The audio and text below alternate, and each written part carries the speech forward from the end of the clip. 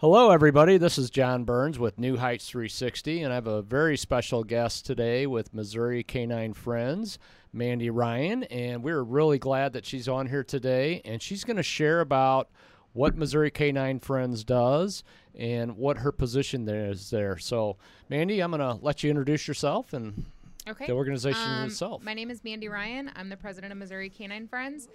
Long story, kind of short, we started as a Facebook page. We started as a Facebook page to fight breed discrimination. For those of you who don't know what that is, it's things like pit bull bans, laws against certain breeds of dog, like pit bulls, Dobermans, Rottweilers, Shepherds. Which Florissant was a big one there for quite a while. Florissant, Missouri had a pit bull ban. Eureka, Missouri had a pit bull ban.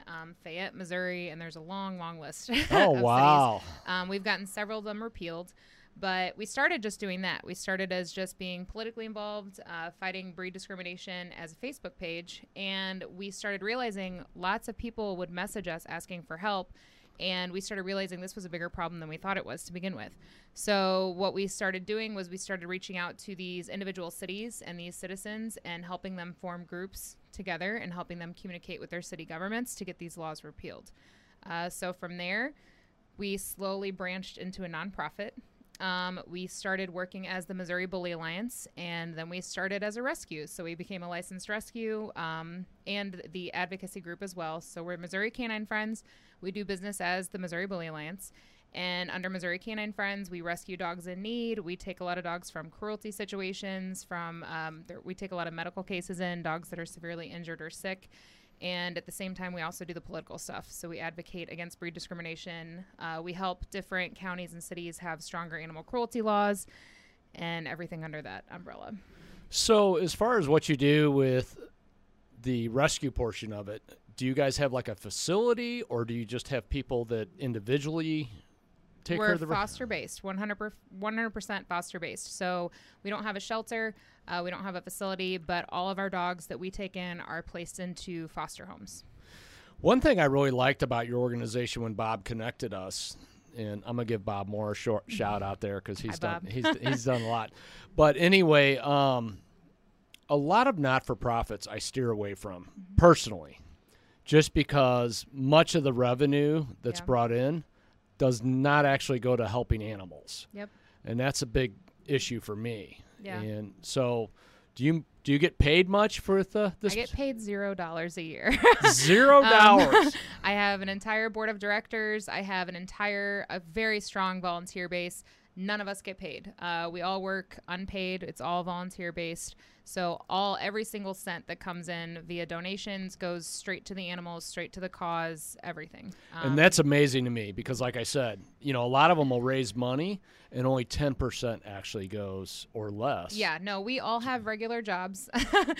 So we all have regular full-time jobs. We all work for a living, and then we do this completely volunteer-based. So we all have very busy lives, and we dedicate pretty much our whole life to running the nonprofit and then working on the side for income. Yeah, I was a little blown away when we had the event here at Still Blues Vapors last year because I realized that not only are you guys not paid, but just about every weekend when the weather's nice, you guys are doing some type of event. Yes. No, we're working almost 7 days a week for the most part if you include this into our work schedule. And most of our fundraising events, most of our adoption events, they all fall on weekends. This is actually the busiest time of year for us because we have our big trivia night that we do every fall for Halloween. We have our big winter ball in December. And then we have all these other fundraising events and adoption events thrown into the mix. So it's pretty busy right now. Yeah, that's fantastic. So what can people that may not be able to foster animals, what are some things they could do to help your organization as far as either financially or even getting the word out there? 100% donations in the form of money or in items like we take dog food, blankets, dog bowls, frontline, like any kind of flea and tick prevention, heartworm prevention, because we go through that like candy because we keep all of our dogs on prevention while they're in our care. Volunteering, helping at adoption events, helping at fundraising events, sharing our stuff on Facebook, sharing our links on Facebook, encouraging people to foster, encouraging people to adopt, and so on. So have you seen kind of a change in attitude towards like the pit bulls? Because a couple of years ago, it was like people were freaking out Yeah. everywhere about pit bulls, and we've had a couple here at the function last year, Yeah. and I'll tell you, I almost took the one adoption one home. Yeah. I was like this close. I was this close. Well, coming from like as a dog trainer myself, they're one of my favorite breeds to work with. They're very loyal, very hardworking, very smart, very eager to please. Unfortunately, though, all those qualities tend to attract the wrong type of owner. And so when they end up being owned by these people and they end up using them for dog fighting, a lot of people in gangs are attracted to them. They crop their ears, they put big spiky collars on them, they pretty much train them to be aggressive, or they neglect them. So a lot of people that actually haven't even come into contact with a pit bull or a pit bull type dog just see these stereotypes, and they see them on the TV. You see them in movies portrayed as these vicious monsters and guard dogs. You see them in the news portrayed as vicious dogs, and it just kind of has a negative stereotype around them. But with my history, I've worked in animal control for a while. I used to deem dogs dangerous for a living. I pretty much dealt with vicious dogs of every breed. And every vicious dog that I personally dealt with was owner responsibility, and it had nothing to do with breed. Now, with your rescue, I'm sure you get your Yeah. fair share of pit bulls that have been subjected to this Yes. mistreatment. And what has your experience been with turning these dogs around? Because my wife had a 90-pound rescue pit, and that thing was like the love of her life. Yeah. I mean, sweet as can be. I will say, though, when the UPS guy showed up, it did not work out too well for him. Yeah. I don't know what it was about the guy in the brown outfits. Did but he have a hat on? It yes. could have been his hat. Yes. But aside from that, though, she said it was one of the sweetest animals she Yeah. ever has. And they honestly are. I mean, I have 4 dogs at home, and our logo, as you can see, is a pit. This is actually my dog in our logo. Oh, This wow. is- I didn't this- know that. Yeah, this is mine. This is Xena, and she's my 80-pound pit mix. She's mostly pit, but she's a pit boxer. She has some Rottener. But I got her when she was 7 months old, and she was very ornery. She had no training whatsoever. She was jumping on everybody. She was mouthy. She would pull on the leash and everything, but I've worked with her over the years, and now I actually use her as a demo dog at work. And I bring her in as a control dog to help dog-aggressive dogs because she doesn't react back when they go after her. And she's a demo dog. I mean, she's an awesome ambassador for the breed. I've had people meet her that are terrified of pit bulls, and when they meet her, it kind of helps them a little bit see that, like, they're not this big scary thing to worry about. I have people that meet her and then fall in love with her, and then they ask what breed she is, and then when I say she's a pit mix, they kind of Freak look out. back like, wait, she's a pit, and I was just like petting her, and they get kind of scared. But most of our dogs that we do bring in, like right now, if you look at our website, most of the dogs we have are pits or pit mixes. And that just happens because they're overcrowded in shelters. They're overbred. There's BSL. The breed specific laws are everywhere. So it's really hard for shelters and rescues like ours to adopt out pit bulls. Just because of the limitations with where you can place them. Landlords, like people that don't own their home, people that rent, usually can't adopt a pit or a pit type dog. When we do our adoption screening process, it sucks because we have a lot of really good adopters that want one of our pit mixes up for adoption, but like if they rent and the landlord says no, or if they live in a city with a pit bull ban, we have to decline them. Well, even some subdivisions. Yeah, like homeowners associations. Yes, homeowners associations. Yeah. So but these dogs are amazing dogs. So many of them have been abused, Yeah. and how are they now? They do. I mean, they're amazing. It's shocking to me how some of these dogs we bring in.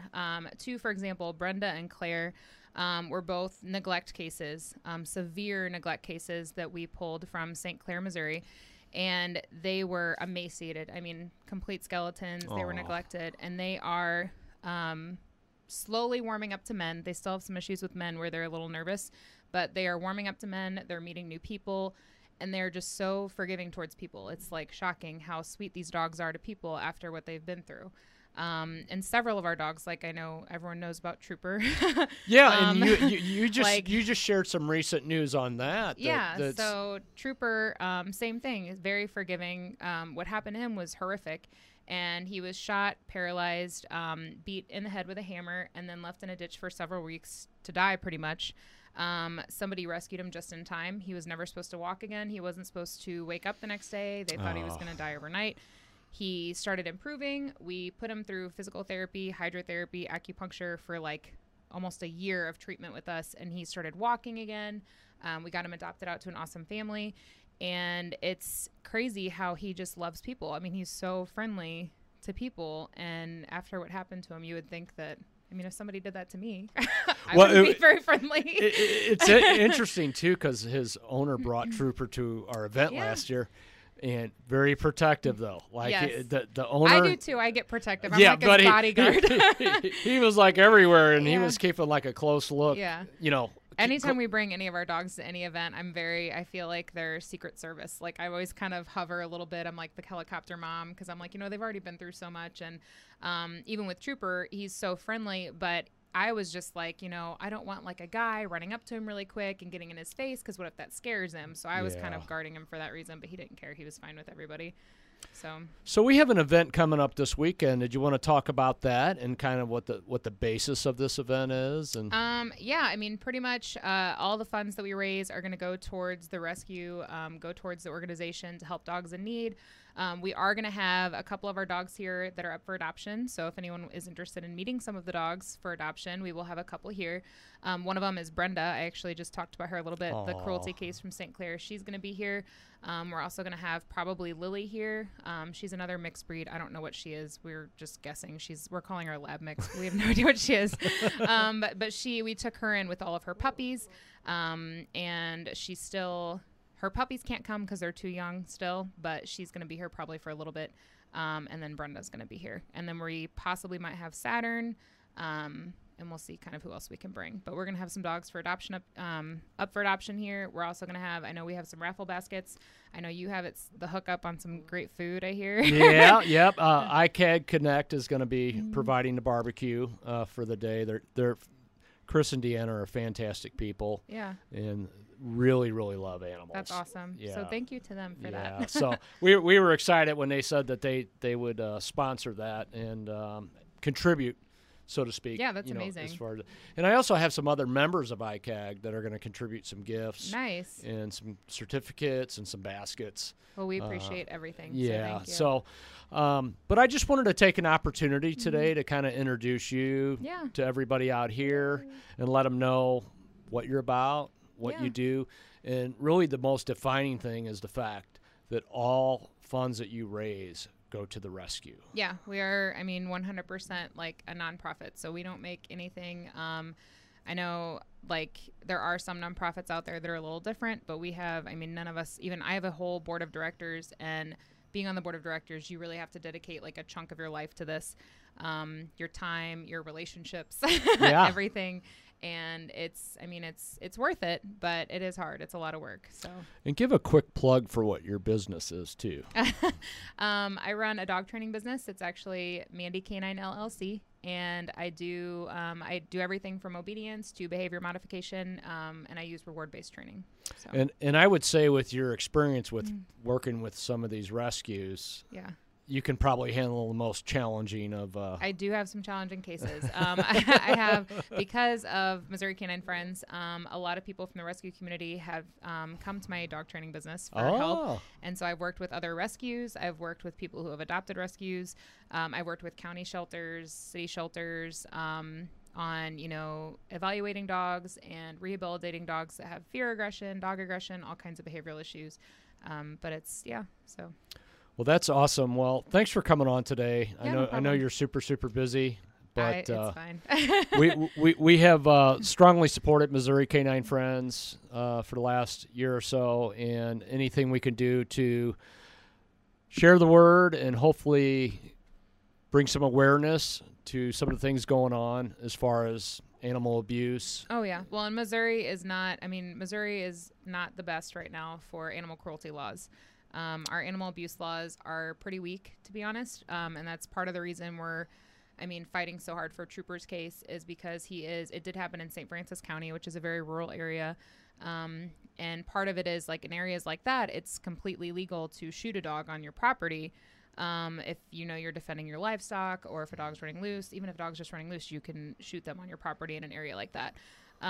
So a lot of people have been supporting his abuser and pretty much saying like, well, he was protecting his livestock. So we have to step in and explain like, okay, we're not even arguing that point at all. We're not looking at it. We're looking at the fact that he tortured and mutilated him, which is a felony. That's like the hitting him with a hammer and leaving him in a ditch and everything else. And it was hard enough for us to even get the county to press charges in the first place.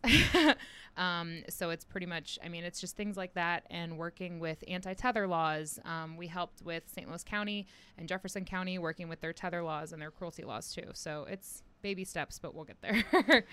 Well, I'll say one thing: you do a lot for rescues, Thank and you. It seems like you're everywhere. I am. I mean, maybe you really are everywhere, but yeah, it seems like you're always doing some type of event or some type of volunteering. Yeah.